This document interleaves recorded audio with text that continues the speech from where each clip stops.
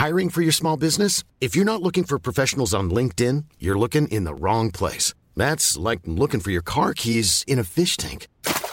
LinkedIn helps you hire professionals you can't find anywhere else, even those who aren't actively searching for a new job but might be open to the perfect role. In a given month, over 70% of LinkedIn users don't even visit other leading job sites. So start looking in the right place. With LinkedIn, you can hire professionals like a professional. Post your free job on linkedin.com/people today.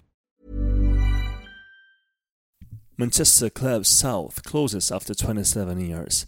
South, one of the Manchester club South closes after 27 years.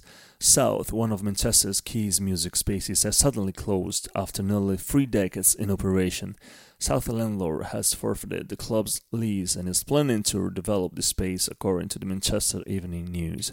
Word of the sudden forced closure spread when promoter and resident Clint Boone tweeted that his 4th June Boone night will serve as the club's closing party, saying due to issue beyond our control. Ahead of the party, South social media confirmed the final dance on Instagram, saying after 27 years, our lease at South Club has ended. The landlord wishes to redevelop it. The post reads, to all the DJs, promoters, staff, and of course customers who have made this club amazing over the last 27 years, we salute you.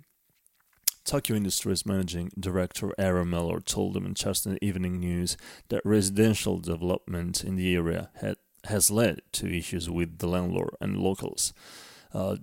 During the last few years, more and more residential apartments have surrounded us on South King Street, which led to noise abatement notices and adaptation after adaptation to try and box out the sound issue.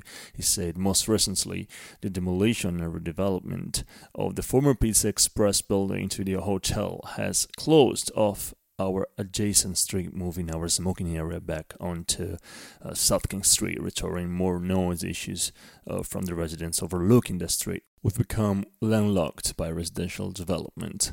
Mellor added that South staple events and employees will find new homes at the Tokyo Industries, other local venues, Death Institute, Gorilla, and Factory. South was founded in 1999 by former Hojenda promoter Paul Combs, as a contrast to the rise in superclubs.